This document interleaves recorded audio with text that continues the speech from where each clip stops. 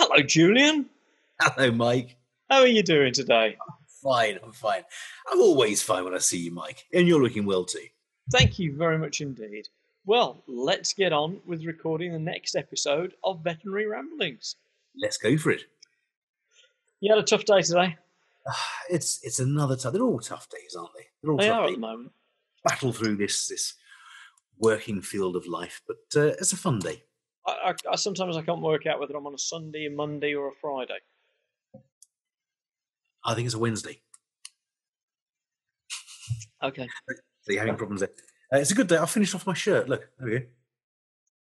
That's very nice too. I would have complimented you on it, but I didn't want to appear sexist. Did you make that yourself? I made it myself. Make that yourself, mate? Did you make your shirt yourself? I made it myself. It's That's camouflage. Beautiful. I love the greens and the blues and the swirls all around it. Is it a scrub shirt? It's that basic design because I've never made anything like this before. So I had a scrub shirt that I knew fitted fairly well. Okay. And it was only made out of 4 pieces of material, 5 pieces of material. So yep. I traced around it with baking sheet. Yep. And cut that out and then put it onto the material and cut around that and then sewed it all together. So are we going to have a sewing lesson tonight then? No. Okay. No, because I had to put the sewing machine away. Hi, I'm Mike Brampton. And my name is Julian Ho. Welcome to Veterinary Ramblings. What are we going to do? What are we going to do on the show then, Julian? Well, I thought tonight we could have a chat to probably one of the most interesting veterinary nurses there is in the world. All right. I say that because we've spoken to a lot of veterinary nurses on this forum, mm-hmm. and they're all amazing. All veterinary nurses are absolutely incredible. This one is interesting in that she's done pretty much everything. Mm-hmm. Sometimes twice. She graduated initially with a degree in pharmacology in 2002. Then she qualified as a veterinary nurse in 2005. Right. She did 10 years or so of locuming as a vet nurse, working in emergency clinics, referral practices, exotic centres, and spending time on the BVNA Council. That's the British Veterinary Nurse Association. That's it, yeah. All right, so, okay. Yeah. And that's how I met her, in fact, because we were involved in organising the British Veterinary Nurses Association Congress every year. I'll ask her about that. Yeah. And now, guess what she does? Go on. She rips organs out of living people. She does. Should I say, she is the coordinator for the organ transplant system. Wow. Absolutely incredible. She's written numerous textbooks. She's involved in writing another one for BSAVA at the moment, which I'm writing with her. So I'm really, really excited to have Helen Ballantyne on with us tonight. Wow. Okay. Well, actually, it looks as if she's here. So shall we get her in? Let's get her in. Okay. That sounds fantastic. Helen. Helen. Hello. Hello. Helen, you're measuring a cat. And Lionel. Introduce you to Lionel. Oh, Lionel. Hello, Lionel. And how tall is Lionel? We're just playing today, not measuring. Oh, I didn't know whether it was a sort of odd thing you did about this time every night. Right, time to measure the cat. Here we go. We're all at it in Newmarket. Everyone's out measuring their cats. I've got my dog down here, but I haven't got a ruler. Is that a pun? Because dogs always are the ruler, aren't they? Well, no, cats are the rulers, aren't they? They haven't forgotten what times were like in Egypt. They know, don't they? They know damn well they're deities, aren't they? I had to use a tape measure because otherwise it becomes bits of us. If, he sort of starts to jump and needs to chase things, and it becomes our fingers and nose, hair. So you're currently working in the NHS, are you, Helen? Yeah, that is the job really. I haven't done any clinical veterinary nursing for several years. Right. But I can't seem to shake it off. it's in me. So I keep my registration up, I do my CPD, and do some lecturing and writing and that kind of stuff. So what's that book you're holding up? Veterinary Nursing Care Plans, Theory and Practice by Helen Ballantyne. By me, absolutely. Fantastic. And this is absolutely the tome for veterinary nursing care plans. It not only talks about veterinary nursing care plans, it also talks about levels of competency and conscious, unconscious thought, reflection, etc., doesn't it, Helen? Yeah. It's an amazing book, a very, very all-encompassing book. And if you haven't got it, then I would go out and buy it, whether you're a vet nurse or not. Are we going to have a tough time tonight with the CPD section? Well, Helen has kind of promised, rather spontaneously, aka foolishly, to be our guinea pig for tonight, because we've just introduced in Veterinary Ramblings a new section called 60-second CPD. And Helen, I think I'm right in saying that you kind of, if not jumped at the chance, didn't crawl away from it too fast, and said that you might be able to do a 60-second CPD for us tonight. Absolutely. You fancy that, Helen? Yeah, I've got about 130 slides, so I thought probably I could fit them. That would do, would it? Yeah, that's fine. I'm just topping up. Oh, hang on a minute. Yeah, I think I need a recall here. Hang on. Isn't it always the way? You ask someone to speak for 40 minutes and they speak for 3 hours, and you're just like, stop. Yeah. I was doing a talk for a local group a couple of months back on Zoom under lockdown. I was doing a talk on mushroom hunting to a retired professionals group, and about 40 minutes into it, they said, "Could you talk for about an hour?" Yeah, about 40 minutes into it, someone cut in and said, I think you should finish now. Most of us are very tired. All right. Right. Anyone else want me to finish? Oh, yeah, I think so. Yeah. I don't mind carrying on. I'd like to finish. All right. What did you have a vote? No, I finished. And I said, look, if anyone wants to stay on, then they can do. And in fact, 5 people stayed on, which was great. Oh. Do you have a clean client rule? So this was something I discovered in the NHS. So you know, clients or patients, we call them patients. Yeah. Or if I'm getting muddled, sometimes I call them owners, which confuses people. But anyway, we don't do that quite so often now. So that's good. I've got an owner. Absolutely. I have an owner. Yeah. I use that expression regularly. But I understand because most people go, huh? That's what happens to me when I say, I'll go and get the owners. But we you have mean this relatives? Exactly. Yeah. Exactly. There's this expression where, you know, if you walk into the staff room in an NHS hospital and there's lots of goodies on the table, there'll be somebody to tip you off as to whether they're sort of from people you think are clean or not. Yeah, I always have this rule, and the nurses. This is pre-COVID. No, we're not worried about sort of. No, absolutely, I always have this rule. If someone brings in a cake, I say to the receptionists, please, for heaven's sake, examine their fingernails. You know, and if they say, if I say, did you examine their fingernails? And they say, no, the cake goes in the bin. Sorry, nothing to do with it. Hang on, no, whoa. Yeah. I've met some of your nursing team, and a lovely nursing team you've got as well. Yes. I've been told that the rule at your practice is that because of safety, nobody's allowed to eat the cake until you've had a slice. Oh, it doesn't surprise me in the slightest. Well, that may be a rule, yes. You're doing them a favour, are you?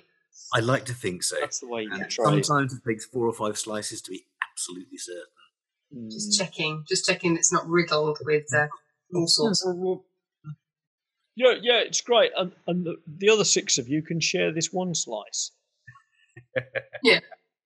It's a big slice, though, look. Yeah. So Helen, could you do this 60-second CPD for us? Are we going to do this? You do it. What, right now? Yeah. If I could just clarify, the 60 seconds doesn't include question time.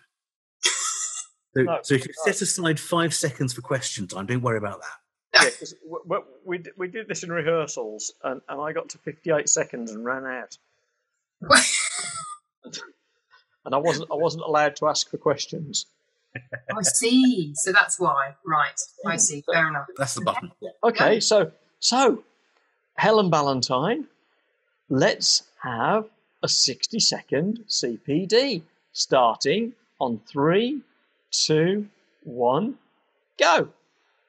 So, as I've written a book about nursing care plans, it seems only sensible that my 60-second CPD is all about nursing care plans.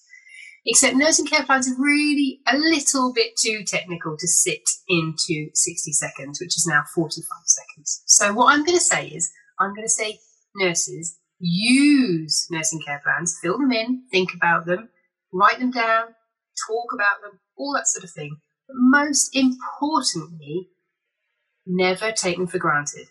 Don't ever take anybody else's nursing care plan. Do your own. Get your baseline of your patient. Look at your patient. So either do your end of bed test if they're too scary to get them out of the kennel and look at them properly, or do their obs to make sure you know what their baseline is, because that's what nurses are really good at. They're really good at noticing the details, acting on them, and making patients all better. And it's all about the detail. Wow! And thank you. Thank you very much, Helen. That's fantastic. Nursing 1 care? second to go. That's brilliant. Wow! Brilliant. Oh, we should do that. We should do that. All congresses should now be 60 seconds. I can't shut the timer off. Wow, excellent. You covered something that's really close to my heart there, Helen. And it winds me through the roof. You and I haven't met, and so you probably don't know that I've got a particular interest in anaesthesia. Okay. And one of the things that I find most frustrating is that you get your patient on the table, on the operating table, and I'll say to the nurse that's doing the anaesthetic, not a small task by any manner of means, but an important role. And I'll say to her, so what was normal for this dog or cat or whatever? And they go, so what's the baseline? Where were we before we induced anaesthesia? What is normal for this animal, so that we can try and keep a plane of anaesthesia and keep the physiology normal, or as normal as possible. And so many times I hear, I don't know. Yeah. And so that they refer to something like the BSAVA manual, and you'll find that normal respiration for a Labrador is between 12 and 20 breaths per minute. Great! Well, this one's breathing at 12. Oh, so that's normal. Well, no, because it was 20 when it came in. Yeah, absolutely. And they then sort of wonder why the capnograph is showing us such high readings. Well, perhaps it's because we've cut its respiration rate in half. Yeah, absolutely. And things like this. I mean, obviously, it's easier. You work in human medicine a lot now, don't you? That's your main role? That's the main role now. Yeah, absolutely. Right. From a clinical point of view, definitely. Okay, so I mean, it's relatively easy to measure Mrs. Jones's blood pressure, temperature, respiration rate, etc., and get those baseline obs, which of course is what our anaesthetists in the human field do. It's a little bit more difficult necessarily to get Mrs. Jones's Labrador's blood pressure, so maybe we've got to take that one as read. Yeah, absolutely. But equally, funnily enough, we were having this conversation today about. So I do a lot of blood pressure measurements because half of my day job is I work with patients who have donated a kidney. So I walk them through the process of donating a kidney, either to someone they know or potentially altruistically. And if you have donated a kidney, you do actually have a very small, a small sort of increase in getting hypertension later on down the years. And so we do quite a lot of blood pressure monitoring. But, we now, much like in sort of the veterinary world, when I was sort of in it, we were starting to talk about white coat syndrome in animals and all that sort of stuff, will not start any medication for hypertension until we've got at-home readings. And I do these blood pressure measurements in the hospital, and I just think it's a complete waste of my time, because we're not going to act on them until they've gone home with a blood pressure monitor and demonstrated that when they're at home in their environment, they have still got hypertension. So it's, the same sort of issues apply, really. That baseline is just corrupted when you're in hospital. Absolutely. Quick question for you on that, Helen. Do you use a manual or automatic technique on humans? It depends what's sitting there in the room. Today it was a manual one. Right. Yeah, it was a manual one. Yeah. But it's an interesting one, because it depends on where you were taught. I had a matron, actually, who, when I was on one of my placements, refused to let any students use an automatic blood pressure machine. And we didn't like it very much, because of that. But because it's very time consuming compared to just, but it's I'm glad now, all these things, you're just always glad after. What I find particularly interesting with that, Helen, is that in human medicine, I think if I go back through my own career, and in a different life, I used to teach paramedics. And for our veterinary listeners, you won't recognise these particular qualifications. I'm ATLS, Advanced Trauma Life Support, and ACLS, Advanced Cardiac Life Support qualified. Wow. Wow. Not really, Helen? Yeah, it's pretty good. Yeah. Okay, fair enough. Yeah. That's why when I take up squash again, I want to play Mike, because I'm likely to have a heart attack. Don't. My last patient didn't make it. That's another story. story. Do you manage to keep that up, that qualification? That's quite a qualification to do when you're not in practice. No, it's gone, and truth be told, it was done as an NHS-TD, so it was an NHS qualification, or they were NHS qualifications, but because I never have been employed by the NHS-TD, in the rules and regulations according to, I don't know whether that's changed at all over the decades, that qualification can be kept up, but I cannot be certified because I cannot get private insurance to work on humans outside of the NHS. So to a certain extent, it was a personal interest, and it fitted with me training paramedics, because I was out riding on blue light calls with paramedics in real situations, and at that point, I love the blue lights. I love riding on the blue lights. Do you like that? What do you like about that? That's my next. Well, not my next, but one day I'd love to train to drive the blue lights. Yeah. So when driving the blue lights, yes, very much. And as a oh gosh, this is a Mike. It's a Mike show. Institutes of Advanced Motorist Instructor.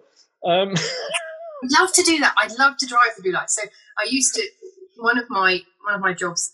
One of the parts of my jobs in transplant was that I used to be part of the team that would go and get the organs, so go and get heart and lungs. Now that's time critical, isn't it? Yeah, absolutely time. So you've got, for a heart, you've got 4 hours from taking it from the donor to putting it into the recipient. And so it was blue lights, and one of the drivers who we used to go with, I would sit up front and he would tell me all about sort of what he was doing, all that sort of stuff. And I loved it. It was fabulous, really interesting. And then one of the other drivers, I would sit in the back with my hands like this, terrified. my policeman buddy said, if you're driving on a motorway, there's no reason you should ever need the brakes.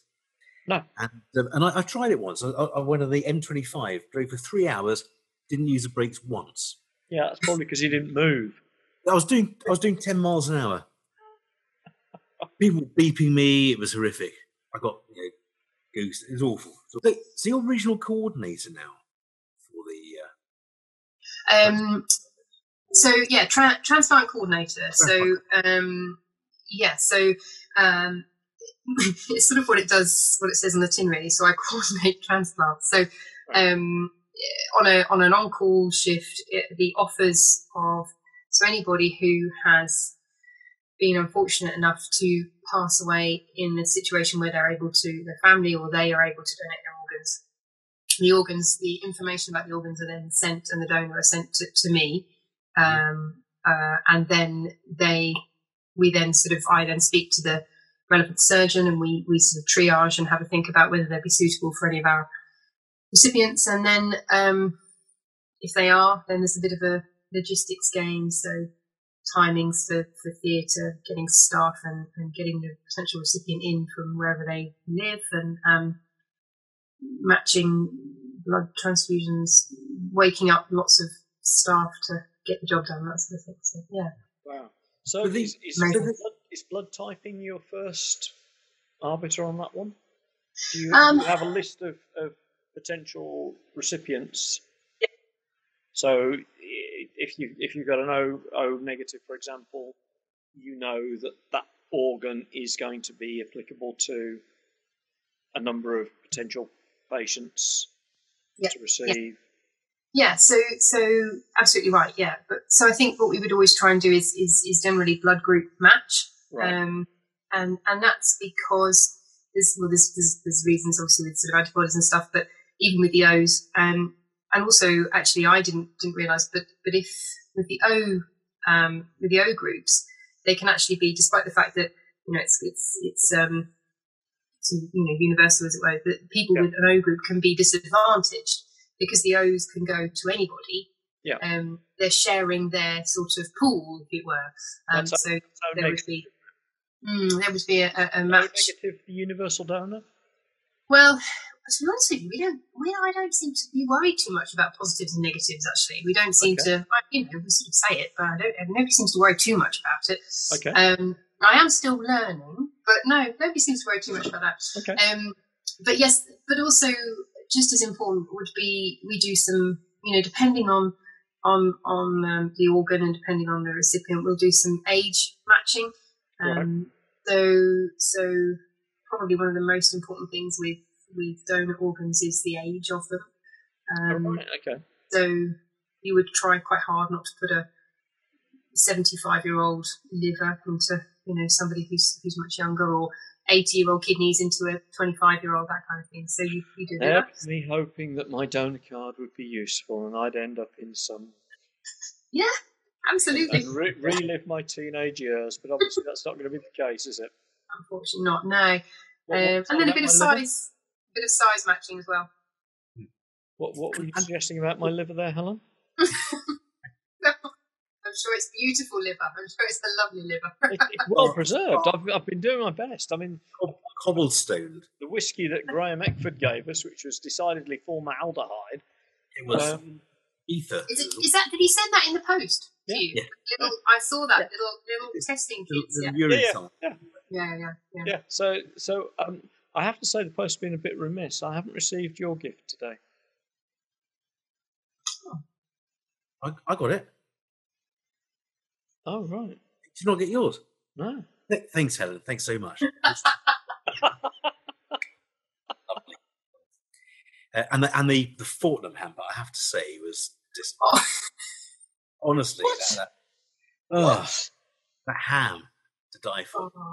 I love one of those one day. I don't even know what a Fortnum hamper is. It's too expensive for the likes of us, Mike. That's what it is. That's for sure, isn't it? Do they still do MHC testing? The major histocompatibility complexes, or as anti-rejection drugs have become more sophisticated, is there less of an onus on complete matching? You look for a vague match and worry more about age and size.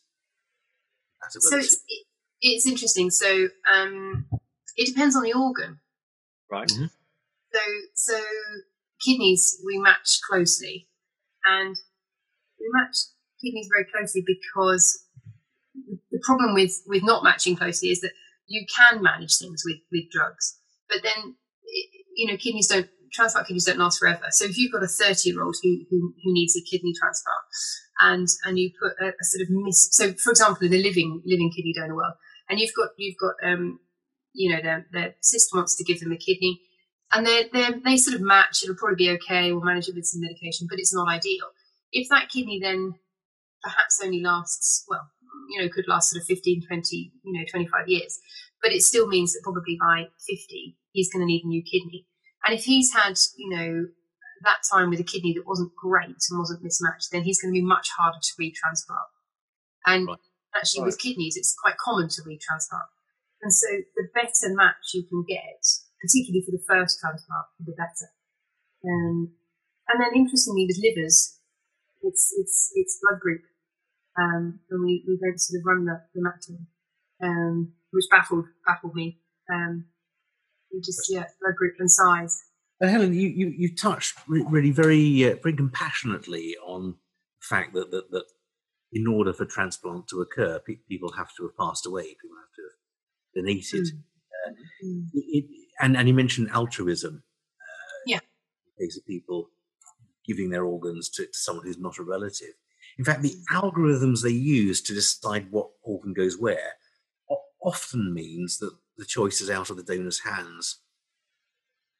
To some extent, wasn't it? So yes, absolutely. So with the deceased donor, there's no, it's not complete without. It's not without the realms of possibility. But so actually, funny enough, it's a question I get asked. So with people who are setting up a living kidney donation, it's quite an arduous process. They have to do lots of tests and that kind of thing. And it's not unusual for them to say to me halfway through the process, if I die tomorrow and my organs can be donated, can he have them? And actually, that's not something that happens. So you're absolutely right. The language is difficult because it's hard to describe, but essentially the organs go into a pool and a logarithm is applied so that the best possible match comes from using this incredible resource. So the donor and the donor family don't get any say in where a deceased, organ would go. And that would be, matched to try and make sure that it's used. And I've looked at the math involved in trying to sort out which organ goes where, and it's hugely complicated, isn't it? Yeah. Without computers, there'd be no way of working out. Yeah. And it changes. I think it's changed sort of since I've been in transplant, which is nearly 7-8 years now. So I think it starts off, and I find it very, very complex to kind of figure out. There's orders, so there's the first kind of offering sequence depends on geography because time is of the essence. You have to get these organs done, and particularly the kidneys. The kidneys are very robust. They allow kind of up to 24 hours for kidneys, which having come from heart and lungs, where the timings are much shorter, that blew my mind completely. It's not unusual for kidney transplants to almost sort of do one or two after the other, and one of them to be waiting. So geography is important because you want to get them close. There's no point offering, a liver up in, I don't know, Inverness down to, John O'Groats and what have you. So is John O'Groats in the south? I have got that right, haven't I? John O'Groats is in the north. It's in the north. I've done that wrong. Scotland's a Cornwall. Let's do it that way. Inverness to John O'Groats would probably still take you 4 hours because the road's a single track. I rode those. I've ridden that route on my bicycle, but absolutely. Very scenic. So geography probably is one of the first things, and then like you say, there's a logarithm and a sequence that goes from there. So are you good at geography, Helen? I'm getting better. I'm sorry. We found something she's not good at. Fantastic, excellent. Everything else, the pharmacology, the veterinary nursing, the human nursing, transport, the care plans, everything else, aces. Geography. So one of the first arbiters, then. I mean, you're obviously looking for preferential surgical outcomes. That's the key priority. So one of your first priorities is literally physical distance. It's geography between where the donor is and where the recipient is. It's one of them. One of them, right? I wouldn't. Yeah, there's nothing. It's always, and I think that's the beauty of this job, and it's the beauty of healthcare, isn't it? Generally, there's never a black and white answer because if you've got somebody who's very sick, if you've got somebody who if we don't get a liver, when I say we, I don't really do much with the livers, but if my colleagues don't get a liver in them in 24 hours, they're going to die. will take one from Inverness and fly it down. Oh, right. You know? So it's there's no. When I first started training, I would go to my line manager and say, right, tell me the ideal liver. This is I want to know what do they want? You know, if I get an offer comes through and it's got X, Y, and Z on it, is that what they want? And there just isn't an answer, because they could be in Glasgow and we're down here in the south, and actually for a patient that is, like I say, about to pass away, we'll take a gamble. It could be a donor that maybe isn't ideal. They've got some complications. They're sort of very over. If we're talking about liver, they're sort of overweight, or there's a long alcohol history. But actually, again, if the functionality is right, then the the organs potentially can be perfused artificially on a machine and tested out of the donor. Very surreptitious drink. And then potentially used, and whereas you wouldn't put them in someone who's at home and managing their liver or their kidney functionality okay, you would potentially you'd take the chance for someone who's very sick. So yeah, there's never a clear cut black and white, and it took me a while to kind of realise that, because I'm quite a black and white kind of person. I like my boxes and to tick them off, But from a donor point of view, from the transplant point of view, there must be in those people who suffer this awful horrendous loss. There must be some sort of amelioration in the fact that their loss can go on to help someone else survive. Yeah, definitely. I think that's very well documented. I think it takes a while, but I do think it's very well documented. And I think there's also a lot to be said for if siblings are left, if they know that the organs have been used. I think that can be a huge comfort as well. And I think it's really interesting, because we talk a lot about people on waiting lists and receiving organs and that kind of thing. But actually, just as much as I want to try and, we want to try and match organs to the relevant recipient, I think the retrieval side of things, I'm always sort of on the side of the donor a little bit. They have made this incredible decision, and these families are, in all honesty, with my hand on my heart, these families hand their loved ones over to us, and the thing is that in their minds, unless they're medical, they're handing over their loved one who is still breathing, still heart beating, but his brainstem dead, and that's huge. That's a huge level of trust and a huge gift, and so you want to try and make sure that's used, and actually the families I always feel worst for actually are the families who go through this process, and because it adds time onto things. If the treatment is going to be withdrawn, then that's often delayed while they wait for the organs to be placed, and then sometimes the organs can't be used.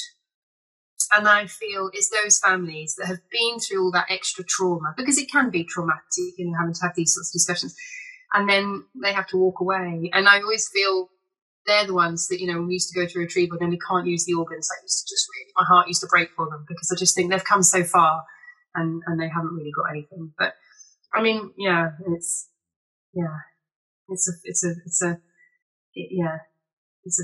a weird world. And I used to come, so my sort of introduction to transplant was on cardiothoracic ITU, which is where I started in human nursing. Because I was coming into it a bit later, I thought, I'll dive in at the deep end, and went straight into cardiothoracic intensive care. And so I was looking after patients who'd had heart transplants, and also looking after patients who were waiting for heart transplants and on kind of artificial devices, Yeah. And the complexity of coming home and wishing that this patient would get a heart transplant, and then sitting on the sofa and thinking, I'm actually sitting here wishing for somebody young, fit, to have something dreadful happen so that my patient gets a heart, and you just have to stop. You can't square that circle, can you? No, you cannot square that circle at all. You qualified as a veterinary nurse? Yes. Okay. So what took you into veterinary nursing? Gosh, do you know, that's funny, isn't it? So it was just always there. It was just always there, right from the word go. And I think I was quite good at it. So I worked on Saturday Girl in the local practice. All right. And an amazing practice. And do you know, even now I'm working with humans, the foundation that I got from that practice, I probably still use day to day. You know, I was in a meeting. Do you want to give them a name drop? Yeah, we can do. So it was Millhouse Veterinary Hospital in Kings Lynn. So with David and Carol Clark. Okay. As they were at the time. And I was their Saturday Girl, and then went off to university and came back and realised I wanted to do something practical. So the pharmacology is fascinating, but I'm not patient enough to spend 5 years of my life, you know, trying to figure out one drug. And so then I trained with them, and then realised that I could do it quite well. Mm-hmm. And so then they trained me up, and then I sort of set off with a bucket list of what I wanted to do. Only one of which is still outstanding. No, you can't leave that dangling. What's that? So since I started lecturing, I wanted to lecture abroad. I've never done a lecture abroad. Okay. I'm close. I'm doing a US webinar not next week, the week after. So wow. Do that. So just remember, everybody, you saw Helen first on Veterinary Ramblings.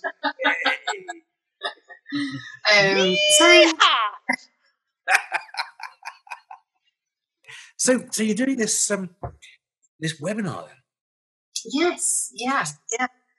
And that's on. So care.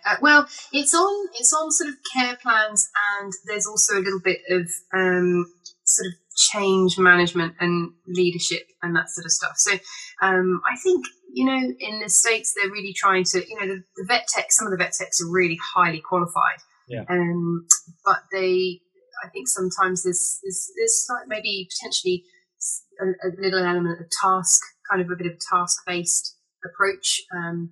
So there's the idea is to do a little bit of, you know, kind of getting that relationship going, getting veterinary nurses or techs as they are to take a bit more responsibility and look at things a little bit more holistically and that kind of stuff. This is this session. So yeah, that's the plan. Okay, excellent. And when is that? So not next week, but the week after. So, and who can get onto that webinar? Who can... Well, anybody.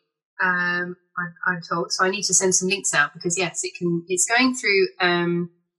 Funnily enough, it's going through. It's a nice story. So it's a meet cute really. It's the woman who reviewed the first draft of my book for the publisher. So she reviewed it and liked it, and then we kind of got in touch when I was allowed to know who she was, because of course it's all top secret at the beginning. And then we've kind of, you know, toed and froed and got a little network. We met one year at Congress, and it's been very nice. So. It's their vet tech week. So yeah, they've got this sort of series of lectures. So yeah, so it's exciting. Great. So our listeners and viewers could get onto the webinar as well, could they? They could, if I could tell them how to and where it was. Then yes, they absolutely could. We will share those details with you. Is it available for retro review type of thing? I think it will be. Yeah. So backtracking, Helen. See, you started off in veterinary, working at Millhouse Vet. Yeah. So what on earth made you want to qualify as a human nurse? So a couple of things really. I think the first thing was that I think as I got a bit older, I realised that I liked people. Just as much as, and sometimes more than the animals. I was more in, you know, the people are fascinating. Oh, there's nothing like people. The owners. No, that's the thing I realised. You get to like the bond, don't you? You get to you start off with the animals, and you think actually what's really interesting is there wouldn't be an animal here if there wasn't a bond. So you had enough of puppy dogs. Pretty much. I think it's one of those things, isn't it, where it sort of slowly came on, and I suppose it's a little bit romantic, really, but it's a calling. It sort of came over me, really, but equally, I think it would only be fair to say that there was, I'm fairly sort of ambitious, and I wanted to kind of be in a role that I found very challenging. And I think, this was 10 years ago, really. I started, let me just think, pretty much nearly 10 years ago, I started training as a human nurse. And actually back 10 years ago, right now, veterinary nursing in the UK in particular, I'm not so sure anywhere else really particularly, but in the UK, I know that, we've got nurses who are running practices, nurses who are partners in practices, we've got masters in veterinary nursing, there's nurses they're doing PhDs, we've got veterinary nursing directors in the corporates, that kind of thing. But actually 10 years ago, that career ladder was not necessarily there as openly. And I wanted something that would give me those opportunities. And also, I just think people are so interesting, So when I was at, I used to work at Papworth for a while, and when I was there, we'd look after patients that had pretty much exactly the same procedure, Mm-hmm. So the coronary artery bypass, practically, they could be the same vessels, exactly, and yet the whole thing's completely different, and that's the beauty of humans, isn't it, in people. So physiology is the same, the surgery is the same, so therefore treatment should be the same, isn't it? It's not. It's vastly different, isn't it? But it's not even, that's the point, I suppose, sort of, it's not even the same when you've got two human beings, is it? Because you could do the same surgery on two human beings and they will take different times to recover. A bit like you were saying earlier, some of them will draw up the covers so they get in their beds and they won't get out again. I brought a guy in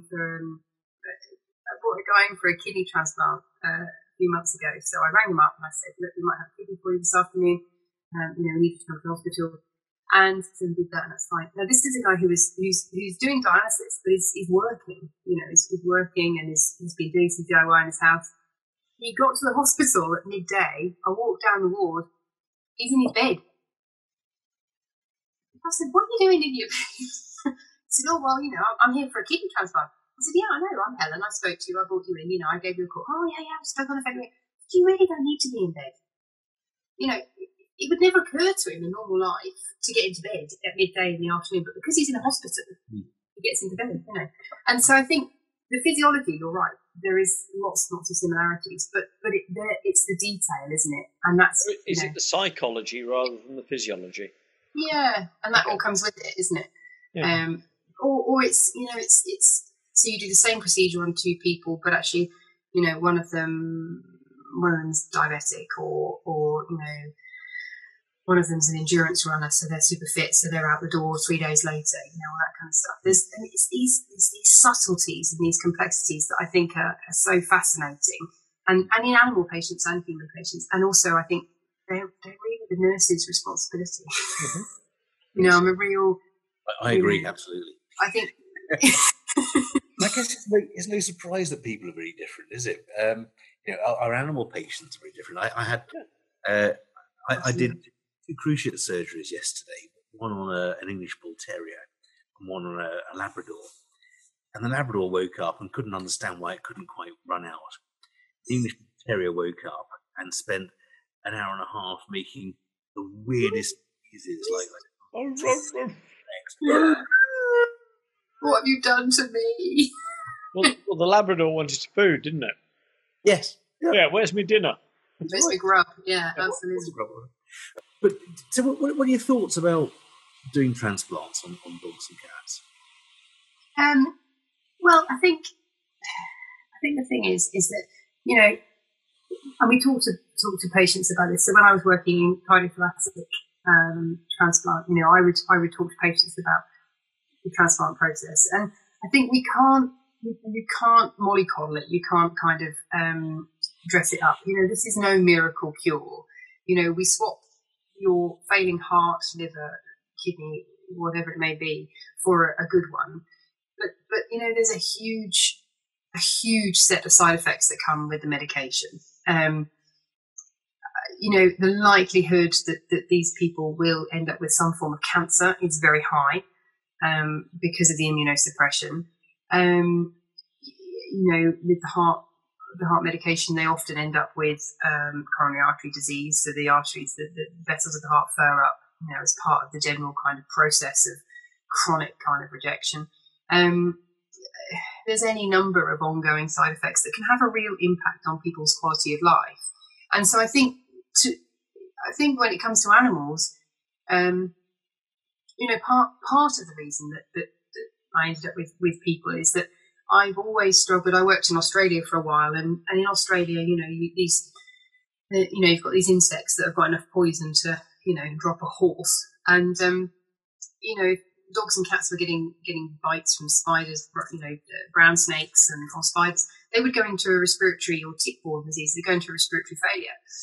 And seeing kind of Rottweilers on ventilators and that kind of thing has never really sat long term because of medical. Personally, has never sat particularly well with me. Just because I think it's very difficult to justify that because of all the side effects of that level of treatment with an animal. And I think it's the same with transplant. I can certainly see the ethical concerns because you're not curing them. You're swapping one set of symptoms for another, basically, when it comes to my experiences in human. And if that was replicated in animals, then I would question. I can see the ethical concerns. Yeah. I guess the big thing is we can chat to people, we can reason with them, we can give them some sort of mentation support, can't we? Yeah. And we can't do that with dogs and cats. And there's the question of how do we get some sort of agreement from the donor pet? Yeah. And I think, it's so easy to. I mean, we do it at work. There's a lot of talk about surgical outcomes, but actually, and again, it's very often the nurses. I mean, I work with some amazing surgeons who take this all on board, but it's very easy to talk about surgical outcomes. So at 1 year, 80% of people are doing really well with their, are alive. At 5 years, 90% are alive, or whatever, whatever those numbers may be. But actually, in my mind, fair enough, 90% of them can be alive at 5 years' time. But, actually, if they're alive, but one of the, the kidneys failed and they're back on dialysis, what have we achieved? What's their quality of life? Quality of life is the expression that springs to mind immediately. And it's very, very difficult to quantify in people and animals. So I can certainly see the complexity and the concerns around it. I mean, when I tell people that they transplant kidneys in cats in America, I mean, some people just drop, what? And it's amazing. So people, we have a huge diversity of people that work at the hospital I'm at the moment, massive. I think we've got representatives from sort of 80 countries or something.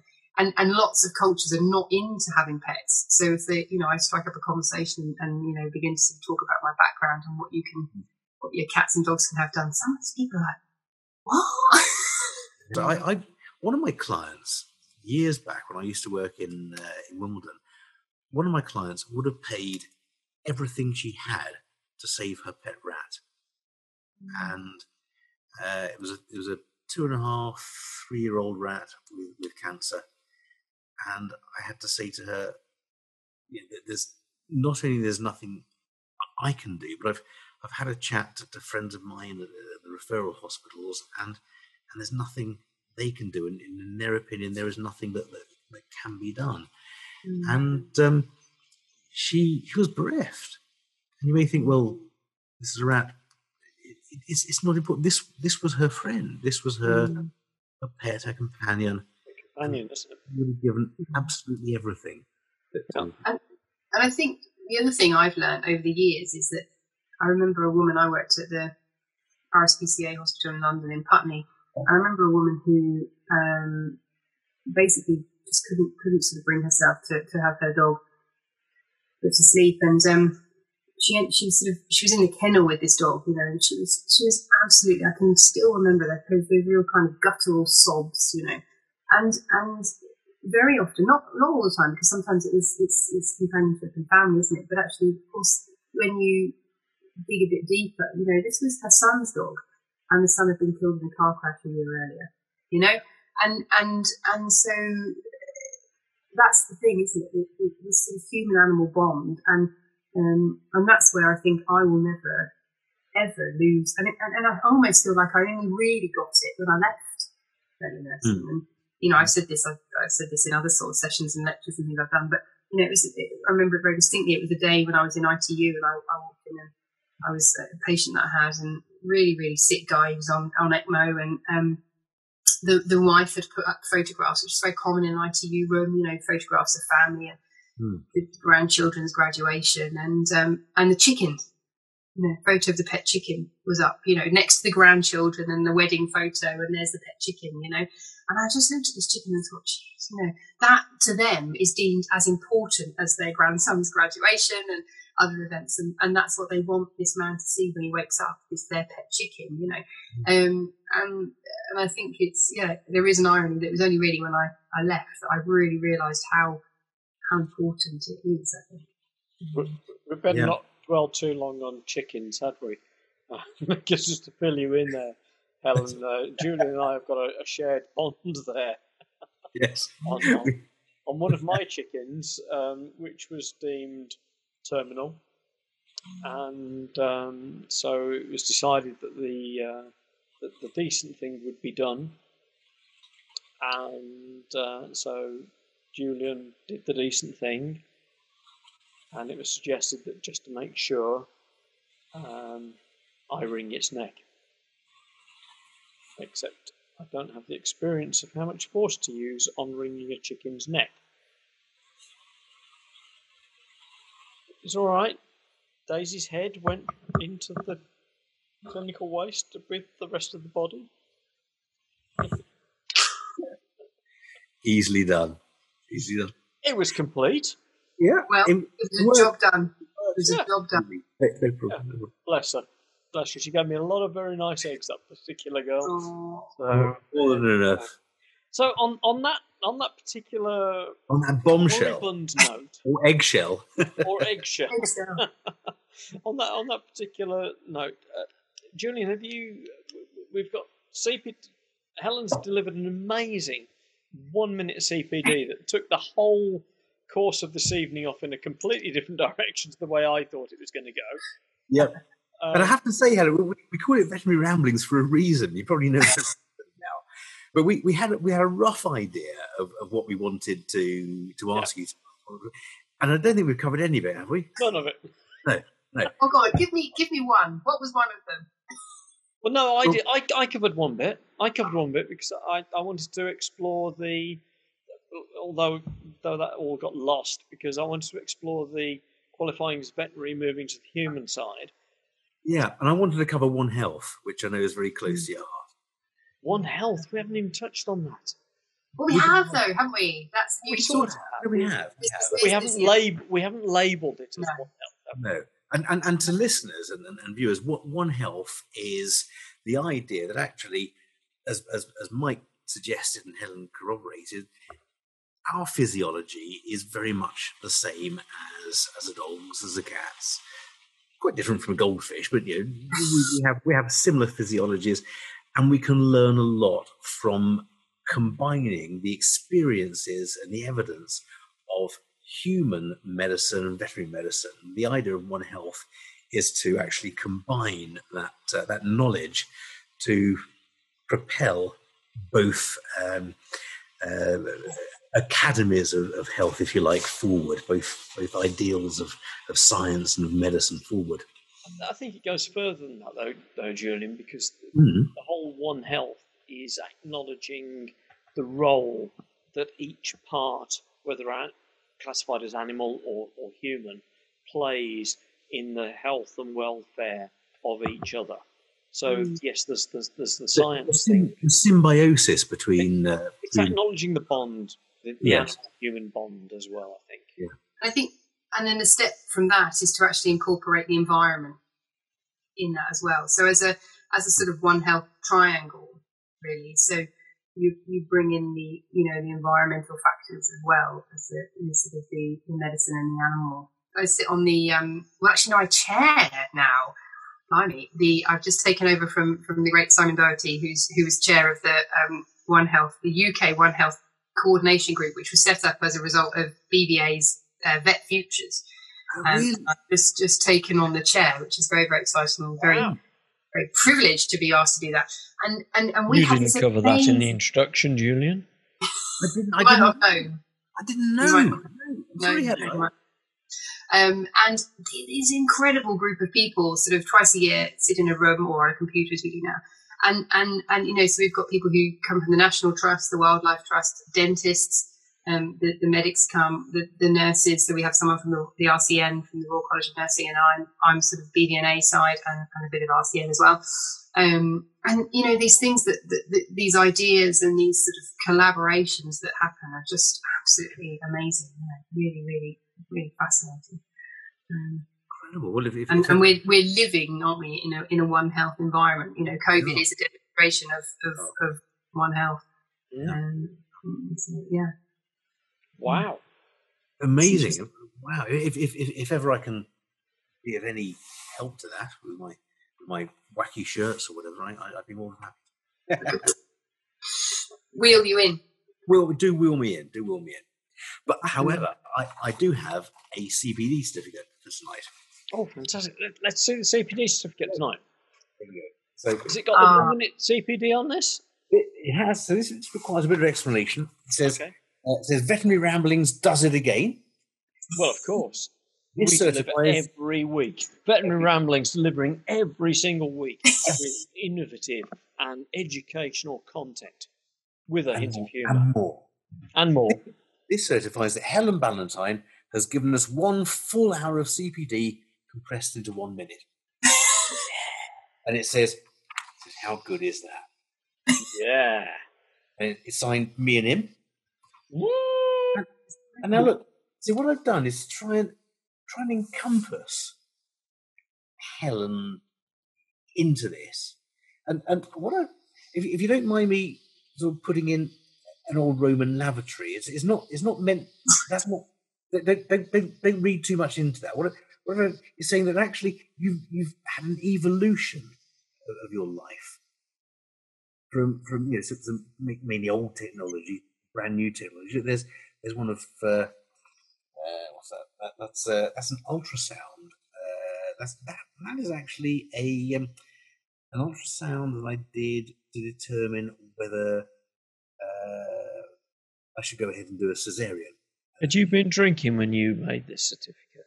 Yeah, a little bit. So the pup was in fetal distress. I'm sorry about the lavatory, Helen. I do apologise. But this is technologically advanced for the age. This was the first Roman lavatory in England. Have you come across the word tenuous, Julian? Yes, I love it. I'm going to take that as that you think that I'm advanced for the age. That's good. I like that. And that's exactly it. I think you're being very generous, Helen. No, that's exactly the point, because actually Helen is pushing things forward. She's pushing technology forward in the evolution of veterinary nurses. And the question you use the word tenuous, after I ask you to tell me what that is. Yeah, well, once again, you got into... What are they? Is that a CEP or is that... Oh, it's mushrooms. No, it might be a sulfur cap. Killer mushrooms. There you see. Now, this is to show that actually we need to look deeper than the superficial view, because what those are potatoes. And I put the spiralizer for my birthday. If you put a potato in the spiralizer and turn it a few times, the potato shaved off, and all we get left is those things that look a bit like mushrooms. No, you are clearly showing everybody the picture of a mushroom. The question is what sort of mushroom? It's not. They are potatoes that have been shaved off. Yeah, right. Well, what is this one in the corner? Is this a worm? No, you see, this is a slow worm. And although a bit of it's been cut off by the printer, which wasn't working very well, what it's to show is we live in an era of infinite change. And so there's the infinity. This is a slow worm on my finger, you see. It's an era of change pointing towards technological advancement. And look, there you go. You've done it in a very comforting way. So here's my cat sitting green bag, folded blanket, on another folded blanket. I love this. Right, so I want a copy of this, but I need you to write on the back your explanation. I'll write a full explanation. But I think you'd agree that that is probably the most tenuous, and I think you used the word very wisely there, Mike. The most tenuous set of photos I've ever put on anything. That's brilliant. You are this close, millimeters or milliseconds away from being stuck in the waiting room. I thought as much. Bloody hell. My God. But he'd never do it because he knows I'm right on this. He knows actually me doing this amazing CPD certificate, I'm completely immune to being put in the waiting room because he knows I'm right. I know when something's tenuous or not. And this we'll see whether the RCVS accept this. As for all of our viewers and listeners, we'll be posting that on our Facebook page, Veterinary Ramblings on Facebook, for you to download and present that one to the RCVS at your peril. Well, not at your peril, because it will be valid provided you've complied with their regulation.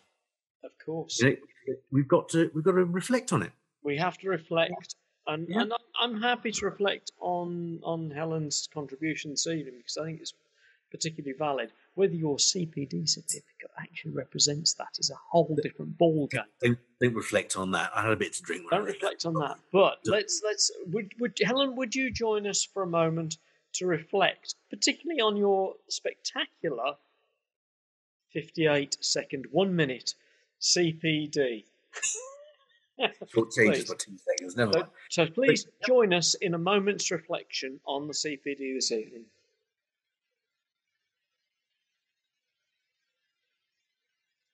You're not taking this very seriously, Helen. Reflect. Good reflection. Yeah, stop giggling. We got the giggles last week, didn't we, Mike? Did we? Oh, sorry. Okay, I'm reflected. That's good. That's good. Yeah, we've reflected on that. That's excellent. So there we go. So it's the time of the evening, everybody, where, of course, Julian is going to tell us a joke. I'll bring the mood down. I'll tell a joke. And as always, I had a joke lined up, and then things moved on, and I thought, well, let's do another one. So I've got a joke about chickens. Oh, you can't do that to me. Oh yeah. So this is in fact, this is a joke about Mike, because a few years back, Mike was driving up north, and he'd been driving for a long, long time. It was on the M1, just past the Angel of the North, and he was getting a bit bleary-eyed. He thought, "That's the A1." The Angel Even I that. Yeah, it's the A1. The A1. He thought, a bit bleary-eyed. Do I need to go to Barnard Castle to check my eyesight? He thought, no, I'll plug on. Not much longer till I get to my B&B for the night. And suddenly, in his rear-view mirror, he saw this thing, a little bit like Roadrunner, coming up in his rear-view mirror. And this passed, and he thought, well, that was a chicken. He looked down at his speedo. He was doing 70, no more than that, because, the Institute of Advanced Drivers, he would never speed. He was doing exactly 70. And he thought, this chicken has just overtaken me, burning rubber, down the A1. And he looks at it in the distance, and it hoiks off left somewhere. He thinks, I'm going to catch it up, see what's going on. So he puts his foot down, still at 70, never above it. And he turns left into this little drive, and it turns out to be a farmyard. And there's all these chickens going, yum, yum, yum, yum, yum, yum, yum, really, really quickly. He thinks, I've no idea what's going on here. So he knocks on the door. This farmer comes out and says, right, what are you doing? He says, I'm sorry to bother you, but I was driving up the A1. I thought it was the M1, but apparently it's the A1. And I've just seen a chicken overtake me, and he came into this farmyard. Now there's loads of them running around. He said, oh yeah, they're mine. He said, your chickens? Yeah, I bred them specially. He said, well, why are they so fast? He said, well, you see the ones actually that are just pecking food and are slow. You can count the legs. I'm like, it's 3 legs. He said, that's right. You've got 3 legs. Because I like a leg. My wife likes a leg, our daughter likes a leg, so I've bred these chickens with 3 legs. I use CRISPR technology. That's amazing. He said, what do they taste like? I said, no, the fuckers are too fast, never caught one.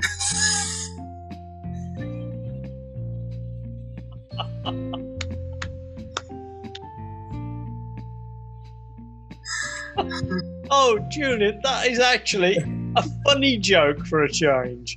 2 weeks running, because I think last week was. Wow! Hey, there we go. I can't remember last week because I think I'd had too much gin. I think I've got last All week. blurs. Last week wasn't good. On that note, on that fabulous note, could I say, Helen Ballantyne, thank you so much for joining us on Veterinary Ramblings. I'll raise your glass to you. You can raise your cup of tea or whatever it is that you Right here. Thank you so much. Thank you so much. Thank so you. You're much very for welcome. joining us. If you like the show, click like, follow us, share, send it to your friends. I mean, there's some cracking stuff in this episode in particular. And may your dog go with you. May your dog go with you. Cheers. Cheers. Thanks, Helen. Thank you so much. You're very welcome. Had a great evening. I'm going to have to call it a night, gents. Of course you are. Helen, thank you so much. Oh, you're very welcome. I'll come back. If you ever get a gap, let me know and we'll come back and do some more. Yeah, Fantastic. you'd be very, very welcome. I mean, it's been Thank you. I know I've only just met you, but it's been a fabulous evening, and I felt we've really got an insight into you and your life. Lovely. Good. Thank you. What do I need to do now? Do I need to shall I just press the red button? You press exit and go, and I'll speak to you soon. Yes. Take care, Helen. Take care. Bye. Good night, Bye. Helen. Thank Bye. you. Bye. Oof. Isn't she amazing? That was lovely. Yeah. Yeah, that was super.